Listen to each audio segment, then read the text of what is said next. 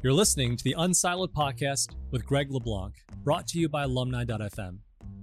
Unsiloed is a series of interdisciplinary conversations that inspire new ways of thinking about our world. So wherever you are today, enjoy today's episode, and here's your host, Greg LeBlanc.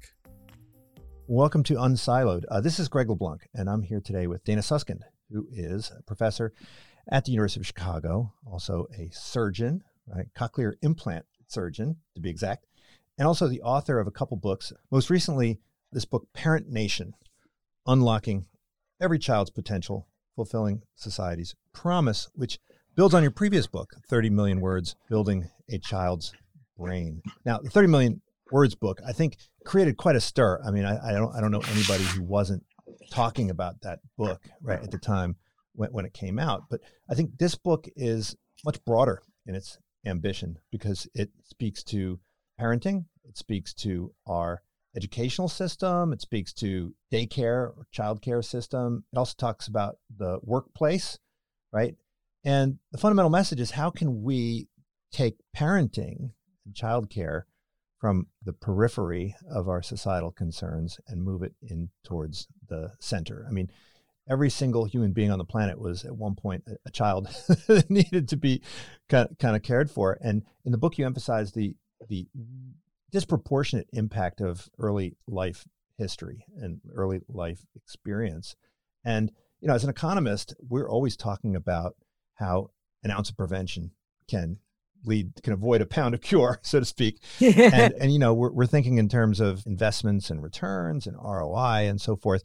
And I think the message of your book is that we as a society have fundamentally underestimated the return on investment to early childcare. Now, we do have at the same time this notion that among a lot of parents, they need to be kind of intensive parents, and they need to be very, you know, and there's a lot of people complaining about kind of helicopter parenting and so forth. So one of the paradoxes I think we have to discuss is, you know, why is it that on the individual level, everybody understands the need for very active, kind of aggressive parenting and childcare, but as a society, we don't seem to think it's all that important, right? You know, how do we reconcile those things? It doesn't seem to make any sense. Yeah. Well, first of all, thank you so much for having me on the show. It's a pleasure. And, you know, I'd like to sort of first speak to one of the first things you said, that the second book has a much broader ambition. I would actually sort of argue that the second book, Parent Nation, is a natural extension of my first book. My first book really looked at the individual level, what it is that children need for healthy brain development. And at the end of the day, it's not rocket science, right? It's nurturing, serve and return rich language interactions and protection from toxic stress in the first 3 years of life, which allow children to have healthy brain development. And it's not crazy intensive parenting either. I mean, it's really just that sort of nurturing interaction. But what Parent Nation does is that it answers the question that you just posed. You know, if we understand all of this to be true, what children need for healthy brain development is, you know, nurturing interaction. What does a society look like that actually puts the healthy brain development of children at the center? And at the end of the day, what it requires is that the healthy development of children requires the support of parents, and is completely dependent on the support of parents and caregivers towards that end. So in some ways, they're very connected. The problem is that we know so much at the individual level, but for some reason at a societal level, I don't want to say disregarded it, but we're almost built in diametric opposition to it, at least in this country. At the center is this notion of neuroplasticity and the idea that parents and caregivers are brain architects. I was actually thinking like, you know, brain weavers, right? In a way they're kind of weaving and architecting, you know, this brain capacity. And I like the metaphor where you said that the hardware, maybe that's kind of the thing that you're born with, is only one piece of what leads to success and healthy growth. But really, it's kind of the operating system, and it's the operating system which is implanted, and this is really kind of the brain function. So a lot of us, I think, are inclined to think that, you know, genetics are very, very important. And of course they are, but so much more is due to, you know, what happens after birth. I mean, you didn't talk about kind of the prenatal experience, but I think a lot of what you're talking about in terms of stress, flows back to Yeah. the prenatal experience, right? Yeah. No, absolutely. I mean, I think that what people don't always think about is those first 3 years really allow whatever your genetic promise is to fully flourish. Of course, genetics is a big part of who we are, but it's not just, nature. Nurture allows nature to flourish. And I don't think that we often think that so many children, especially in this country, aren't allowed the promise of their promise, if you will. And without those first 3 years of life where the full capacity of brain development occurs, I mean, which allows all thinking and learning to come after. So it's not nature or nurture, it's both. A lot of the emphasis in 30 million words makes you think that the most important skills that need to be fostered in this early life experience are reading and writing and arithmetic and so forth. But you emphasize that there are a whole bunch of other things that go into this brain function, right? Like literary skills and kind of self-control and the ability to focus and the ability to plan and so forth. If these capacities are laid down so early, then presumably remediation later, if they're not laid down, it's going to be very, very difficult, right? And I think we see, you emphasize that we see the impact of the variation in early life experiences flow through to the teenage years, flow through to adulthood, flow through the entire life experience. You emphasize that it's important for parents to understand that they are in this role, in this function. And you emphasize that if they are educated about this, they will do kind of a better job. But do they need to have kind of explicit understanding? Do they need to understand neuroscience and brain function, or can they just sort of understand, hey, here are some things you can do that are good, right? Yeah. I mean, look, there was a lot in that question, but just to zoom out, I mean, as you know, it's not just sort of cognitive skills that are important for children's school readiness and school success, reading, writing, vocabulary development. That's one part of it. The other part is really executive function and the socio-emotional development. Mm-hmm. As you mentioned, self-regulation, working memory, being able to sit still and listen to a teacher. So these two sort of major skill formation that allow children to be successful in school are really laid down in the early years through this rich language environment and protection from toxic stress. And obviously parents are critical, parents and caregivers, early child care providers are critical in that skill formation. Do parents, and caregivers need to understand the deep neuroscience? Probably not. Do they need, some basic understanding of children's healthy development and what it takes to build that? I think that all parents deserve to understand the science. It shouldn't be holed up into the ivory towers. We're doing this learning not to keep it to ourselves, but so that all individuals can understand how powerful they are as brain architects of children. But even more important is the societal support so that they can put it into action. I often think, look, if I could wave a magic wand and every parent in this country understands the deep neuroscience of their children's healthy development versus having the societal supports that I lay out in this book that allow them that time and capacity, I would certainly do the latter, because I think at the deepest levels of our DNA, we will do anything for our children, and nurturing interaction, a lot of it comes naturally. Would I like both? Absolutely. But yes, I think parents deserve to understand the science and the support from society to put it into action. Yeah. Now, I've spoken to some other folks about child rearing, and they'll talk about the modern world, particularly the modern Western world, as being unique in some ways, because some of the, when parents are trying to figure out how to become parents, they're much more reliant on reading books or, trying to figure stuff out on their own, as opposed to relying on the collective inherited wisdom of their communities. Are a lot of the techniques that you talk about, I mean, tune in, talk more, take turns, and so forth, are those things that existed, were they more frequent maybe prior to the westernization of parenting practices? Because I mean, a lot of what you're doing in the book, and we'll talk later about kind of policy interventions, you're comparing kind of Denmark to the U.S. And I was kind of hoping you'd compare like the U.S. to hunter-gatherers or, peasants or other types of societies. Is there something about the way in which we in the West view parenting that is, we've somehow forgotten some of this stuff? No, I mean, I think, look, as you know, children don't come with instruction guides, and it is a very stressful and difficult time. And especially in this country where there's this individualistic mentality that, look, bringing a child into the world is all on you. And when things don't go well, it's all on you and there's no societal support.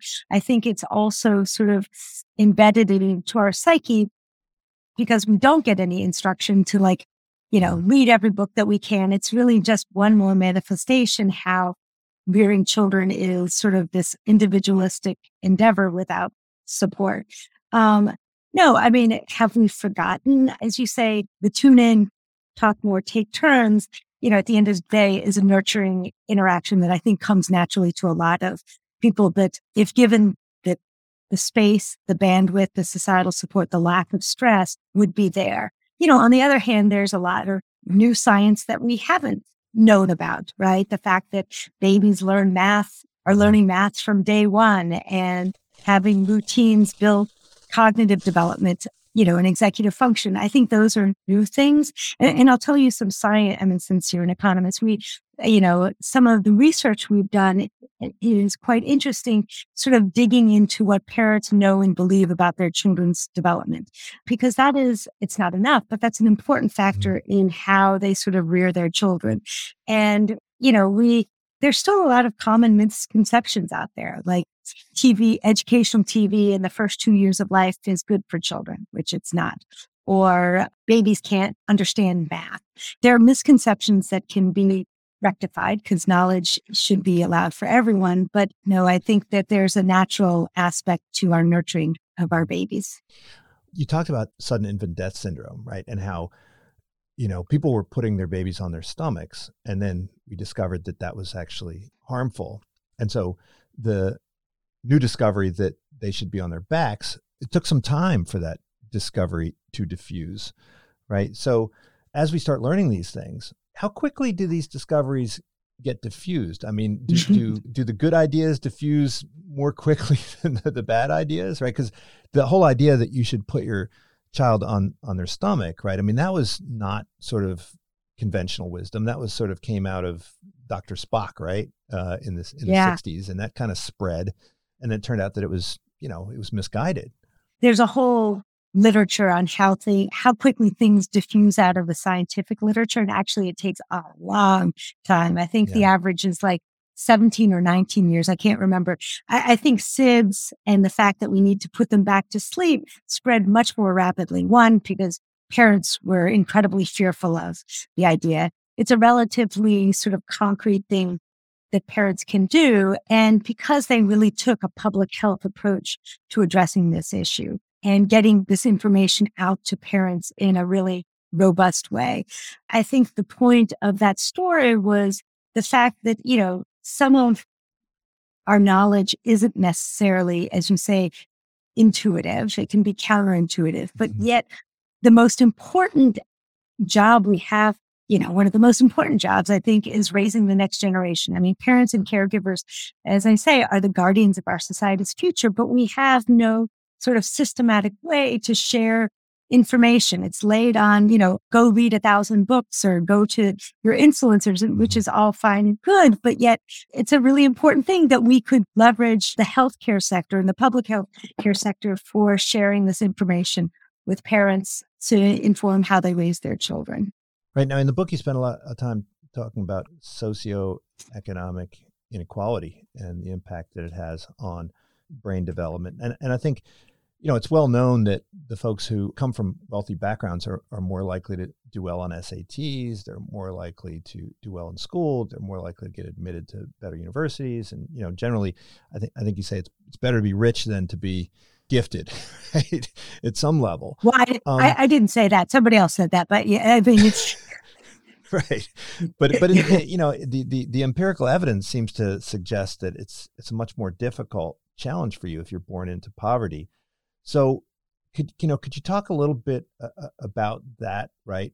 What are the differences? Part of it, I know that stress is a huge factor, and that alone can create problems, but also the difficulties that parents have in providing a nurturing environment for brain development as a result of low socioeconomic status. And before I dive into the last part of the question, really framing it's children born into poverty have harder times getting into certain universities. I mean, obviously, it's not just the early childhood space that are providing the structural barriers to allowing equal opportunity for children that come even after early childhood. So I'm not saying that making early childhood a time of greater opportunity and support for parents is going to rectify all those other downstream barriers that are placed in the way of children born into poverty or children of color. But with that being said, those first 3 years of life are critical for allowing children the promise of their promise. Because let's just be clear that all children are born with their own individual promise. But for so many, that promise is sort of ripped away because of the vacuum of supports for families, et cetera. And one of the most insidious impacts of poverty is on the developing child. And that was Joan Luby, who wrote an article actually, who stated poverty's most insidious impact is on the developing brain.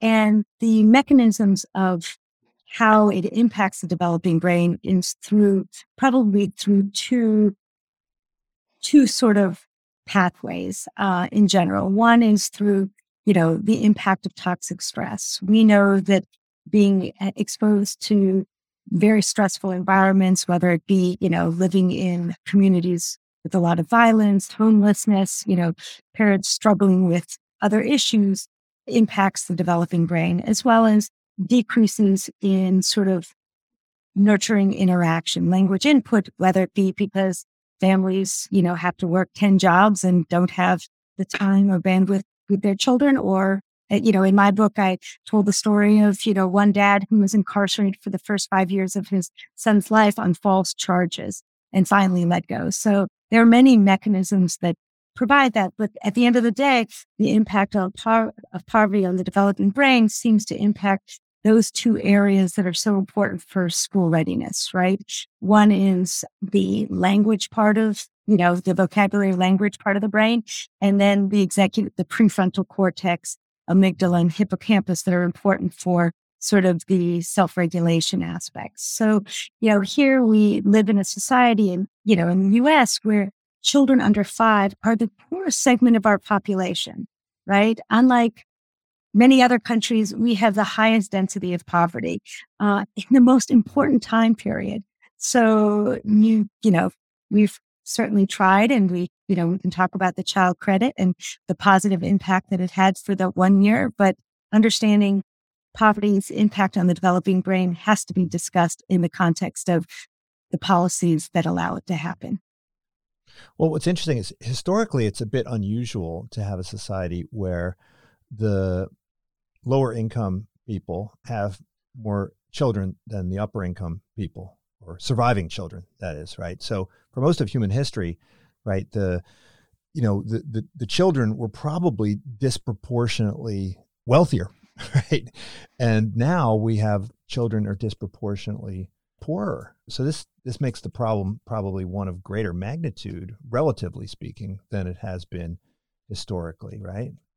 Yeah, and so that the citizens of our future, we're not just shortchanging them, we're shortchanging ourselves as a society. Well, you talk in the book about how public education is something that's been in the United States for a really long time. So they understood even from the Puritan times that we needed to make sure that everybody, had access to this education, but typically would start relatively late, right? I mean, I guess for somebody who does pediatric stuff, it seems relatively late, right? I know I started my schooling before I was 3. So I went to a Montessori kindergarten but we were doing projects and doing all sorts of cool, fun stuff. And my mother was not employed, but she still thought, okay, I'm going to send you off to this place and and do. I mean, she was employed as a caregiver, but she was not working for Yeah. paid work outside of the household. But nevertheless, Yeah. sent me off to this place. But that would have been relatively early, I guess. So is this philosophy built on the notion that everything that happens before you go to school, we're pretty comfortable assuming that everything that happens before that time period, the household is capable of doing a really good job? I mean, is that the idea that no matter who you were as a parent, you were probably going to be able to do a pretty good job, up to that point? Yeah.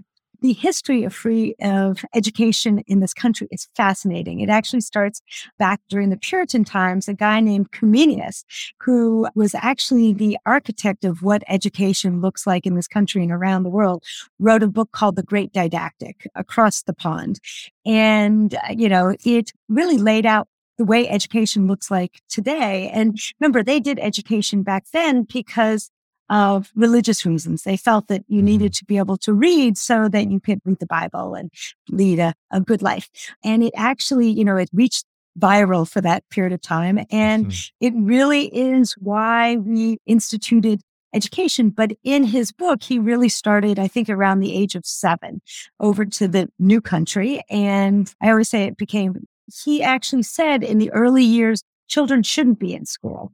And so, in some ways, I wonder if that's how it all started. And, here we built this great educational system and things were going well. The rest of the world started catching on, but then realized that, they needed to start earlier and earlier. And so in other countries, they have great early education systems.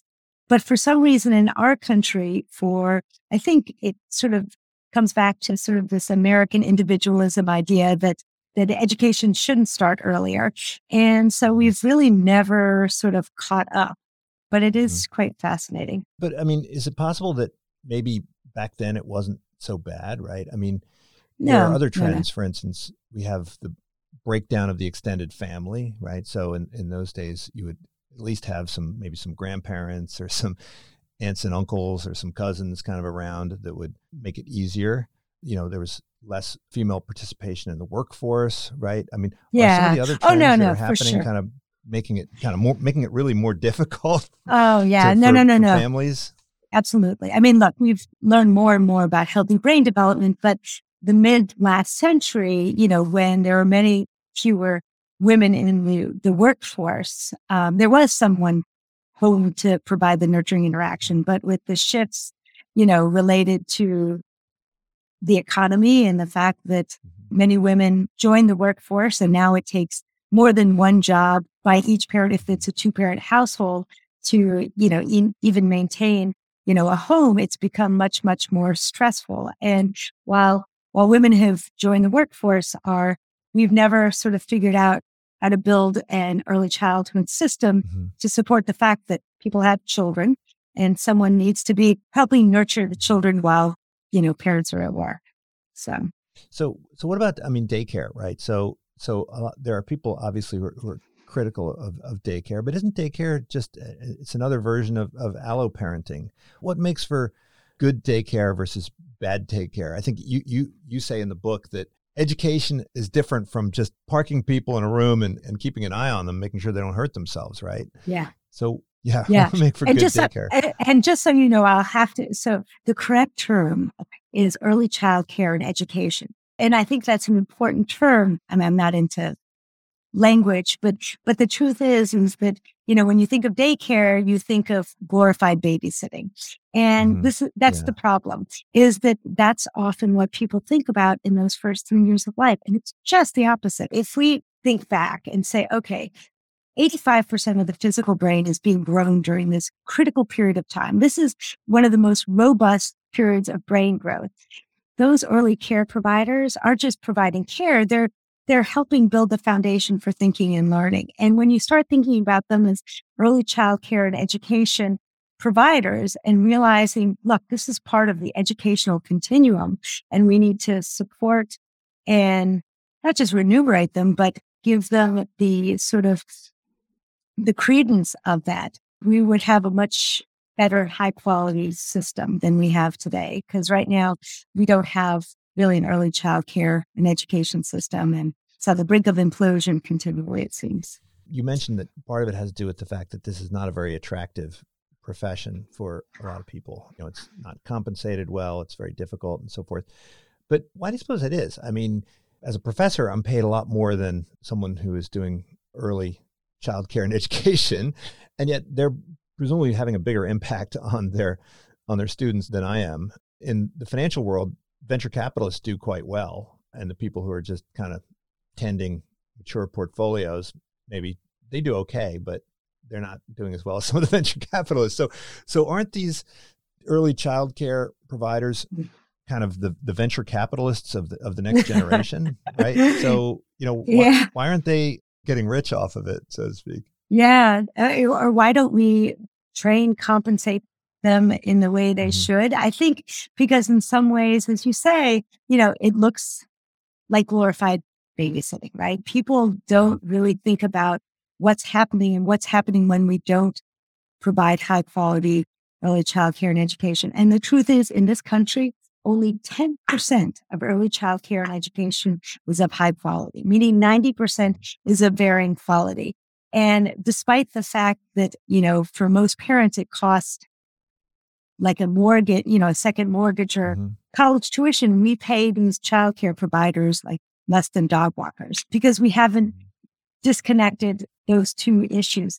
Why is it? I think it's because we don't value it. We don't realize how important it is. And it feels like, and that's in some ways what the book is about. It's not just, it's reframing the narrative around parents and childcare providers that, they should be seen as brain architects, the guardians of our country's future. Because until that time, we're going to continue to marginalize parents or sideline parents and not support early childcare providers. So there's obviously this part of the story has to do with the fact that not a lot of people can afford to spend a lot of money on this, but even the people who can, they don't seem to. For a lot of parents, I think if it comes down to, investing in more, real estate or something, as opposed to investing in more childcare, they might choose the real estate. Do you think that people just don't understand the benefits that accrue, or is it that they don't really appreciate that role? Do we as a society not kind of respect people who have the role of childcare professional? And I include pretty much all parents as childcare professionals, right? Do we just not respect that as valuable work? Do we glorify other kinds of work, particularly paid work, at the expense of? Well, first, we can talk about, the invisible labor for an entire hour. Although I would say that I think parents are paying a lot. They are paying a huge amount from all SESs. And, as I mentioned, for so many, it's the cost of a second mortgage or, state college tuition. But even, in families with higher resource families, at least in my sort of what I'm seeing, they are investing a whole lot. But going to why don't we view it as important? I think Elon Musk said something to the effect of people get compensated related to the complexity or the difficulty of the issue that they're caring for. And, anybody who's ever tried being an early care provider, I think everyone should go give it a try and see how hard it is. And in some ways, the pandemic, I think, hopefully has allowed a lot of parents it has reminded a lot of parents that educators should probably be compensated more than they are. This is, in general, it's interesting. I think people who care for children in many different realms are compensated less. So even in medicine, if you're a cardiac surgeon who takes care of adults versus a cardiac surgeon who takes care of children, there's a huge difference in your pay, which is really interesting. Or, even pediatric ENT, pediatricians versus internal medicine doctors, there's a difference. We pay less for our kids. We say we care about them a whole lot, but we don't seem to compensate those who care for them that way. You talk about the role of pediatricians and how pediatricians can kind of help parents, right, with this brain architecting. Yeah. But pediatricians are expensive, right? That's one of the reasons why they're not capable of spending an awful lot of time with their patients. You talk about kind of this artificial divide between kind of medicine and non-medicine. And here in the US, we spend an enormous amount on the kind of medical industry and the medical profession. Yeah. But we don't spend nearly as much outside of that profession with respect to, the things that could impact child development. I mean, even like, for instance, in birth, right? We emphasize obstetricians and kind of doulas, they're kind of shunted to the side. Do we need to kind of have a more holistic or integrated view of what medicine is? Yeah. When I talk about leveraging the healthcare system and the power of the pediatric time period, the prenatal time period, it's not so much about putting more on the shoulders of pediatricians. As you mentioned, pediatricians are already stretched beyond belief, and they're incredibly important. But I think it's also really viewing it as in the team-based approach. So many of the stories that I shared in leveraging the healthcare sector was about how we can leverage the pediatric healthcare system as a part of the educational continuum, right? If we say that, learning doesn't start on the first day of school, but on the first day of life, how do we reach and support parents and families? There is no school system, nor should there be. But pediatricians in the healthcare sector have multiple time periods where they meet with families, and we can use that as an opportunity to support families more holistically in the important role of parenting and making sure that they have stable, nurturing environments to provide for their children and for themselves. But if we were going to invest, say, an additional public dollar, the return on that investment would probably be higher at this point outside of the medical profession than inside the medical profession. Yeah. So let me just to clarify. So in a team-based approach, I mean, what's so important in medicine is, as you say, so much, it's called the social determinants of health. The fact is that most of what impacts our health, doesn't happen within the clinic. It's, your community. And the truth is that while you can meet and support families during their clinic visits, much of it is about connecting to resources outside of the healthcare system. So if a family is dealing with homelessness or having mental health issues or other stressors, meet the families there, but connect them to resources, in the community or outside the healthcare system. Better integration between kind of what the healthcare system does, what public services can do, and all of the other things that could potentially help this new parent. Yeah, and really taking a preventative upstream approach, because as you mentioned, in our country, we spend a huge amount of money on our healthcare system, and we get very little in return because we're always trying to fix issues, right? And because we're, fee for service, as opposed to taking a preventative approach. And, this starting early and, reaching out and having an integrated community-based approach is really part and parcel to a preventative approach.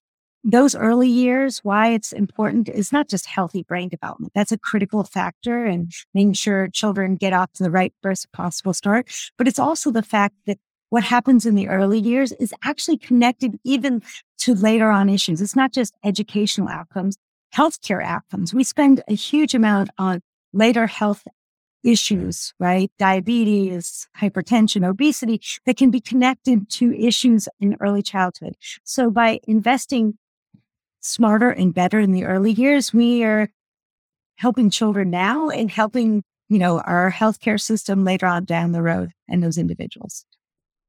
Now, I want to talk a bit about the workplace, right? Because, it seems like, the workplace and jobs and everything else that, they were kind of designed for men when the workplace was primarily male, particularly in kind of office environments, right? And then as we started increasing the female participation rate, we didn't really change the nature of the jobs or the nature of the workplace. And we just said to women, like, hey, you got to just plug in here, adapt to this environment, which meant that you can't really generally bring your kid to work, right? Yeah. In most modern offices.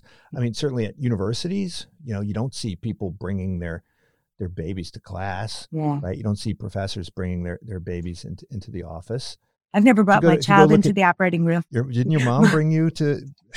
My mom brought me to, yes, my mom did. And she stuck me in a closet, but I never brought my children to the operating room. So, I mean, maybe the operating room might be a little gory for them, right? But apart from the operating room, I mean, it seems like we certainly could be doing more to help, right, integrate life and work. I mean, obviously work from home is something that is becoming increasingly important. And although some people say it's very, very difficult for them to work at home, it can also offer a lot of flexibility. When you look at hunter-gatherer societies, they're typically working with their kids around, right? The kids are there, they're there, and they can kind of multitask. How can companies, you describe a couple companies that have initiatives that make it easier for people to take, say, parental leave. But yeah. Are there other ways that companies can kind of make it easier for people to be both parents and employees? Yeah, no. I mean, and the truth is there are multiple ways. I think the first step is exactly what you're not saying, understanding that employees are also parents, and supporting them in both roles is actually good for the bottom line. And in terms of how to support parents, there are many different ways. In general, I think of them as flexibility, reliability, help with childcare, and just an acknowledgement that, they are also parents, sort of not ripping down the ideal worker sort of view, but I actually talk about something called secret parenting, a term that Emily Oster coined, that often we feel that admitting that we're parents is in some ways, showing that we're not ideal parents. And I think tearing down that and really sort of saying, look, we're also parents, and to be able to bring my full self to work, I need the flexibility so that I can also make sure that the child at home, or at school is cared for, things that, workplaces can do to support parents beyond that is, obviously the importance of flexibility, paid family and medical leave. I tell the story of a mom who, had a well-paying job. She was a great worker, but because she had no paid family and medical leave, had to leave her job to care for her husband, her sick husband who was hospitalized. And they ended up in a homeless shelter unnecessarily for 2 years. I mean, so whereas if she had had a little leave to be able to care for her husband, all these sort of, downstream ramification, bad things wouldn't have happened. So I think, leave, childcare, flexibility, and just knowing that we're all parents, or almost all taking care of someone, is critical in that. And knowing it's good for the bottom line. Yeah, I mean, I think it's becoming sort of a recruitment tactic to make the workplace more attractive, and people are starting to pay attention to that. Yeah, I think that's a huge, wonderful issue, because I think businesses can play an important role in pushing society forward on this issue, because certainly policy and policymakers seem to be having a hard time sort of just getting the bare minimum. Like the fact that we're the only OECD country without paid family and medical leave sort of blows my mind. But the nice thing about, corporate America is there's a pragmatism. You want to recruit great talent and retain them. Of course, you're going to want to support individuals holistically. And I'm hoping, because they are so receptive, because they're also being impacted. I mean, I think Claudia Golden said that, it was mothers with children from 0 to 5 who were most leaving the workforce because of the lack of childcare and societal support. So I think that businesses can play a positive role. Now, I want to talk a bit about the pandemic, right, and the impact that it had. And you mentioned in the book, actually, that there is some evidence that, at least for some subset of children, they were able to spend more time with their parents, and this may have had somewhat of a positive impact. But in general, obviously, it was hugely stressful on kids, and for many kids, they were deprived of, educational experiences that they would have benefited from. Is this irreversible? Are there going to be impacts that we're going to be feeling for decades to come that will arise from this kind of gap, this education gap? I was writing this book right in the beginning, early early time period of the pandemic, when there was a little bit of glimmer that maybe there was going to be more time and interaction with parents and children. And that was a little bit hopeful. Unfortunately, because of the stress and because of parents being pulled in sort of so many directions, being forced to not just hold their job of the parents, care therapists, camp counselors for their children, it actually became a much more stressful experience. And early studies coming out are very concerning, especially in the early years. Out of NYU and Columbia, it's looking like children are having delayed milestones for those who were born during the pandemic. And they think it's often related not to parents having COVID, but rather through the stress mechanism that we talked about. So it's concerning. I never want to say anything is irreversible, but I have to tell you, we need to get on it. None of this story is that it's ever too late. It just becomes harder and harder and requires greater investment. So I sure hope that societally we get on it, or we will be paying for it. Children will be paying for it. Well, last question. Obviously, there's some policy things that are very important we need to take seriously and think about. And there's also some things that individual parents can do while they're waiting for policy changes.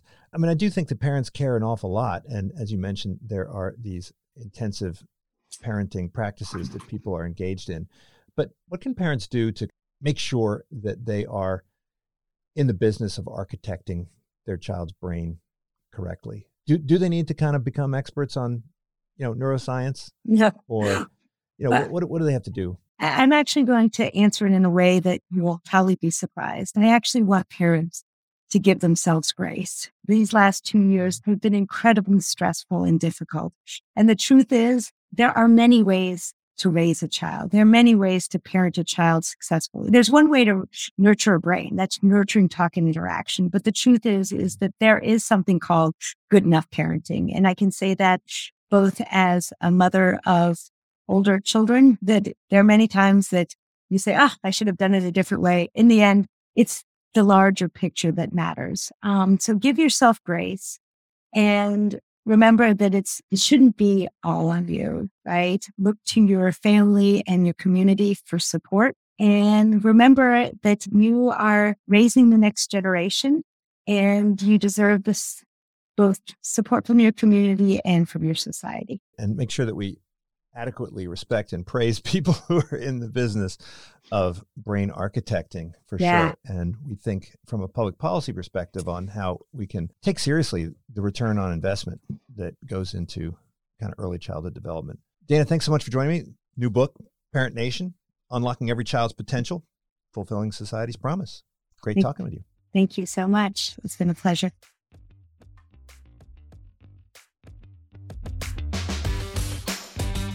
Thank you for tuning in to the Unsiloed podcast. If you enjoyed today's episode, please give us a 5-star rating and review. To listen to other episodes, please visit our website at www.unsilodpodcast.com.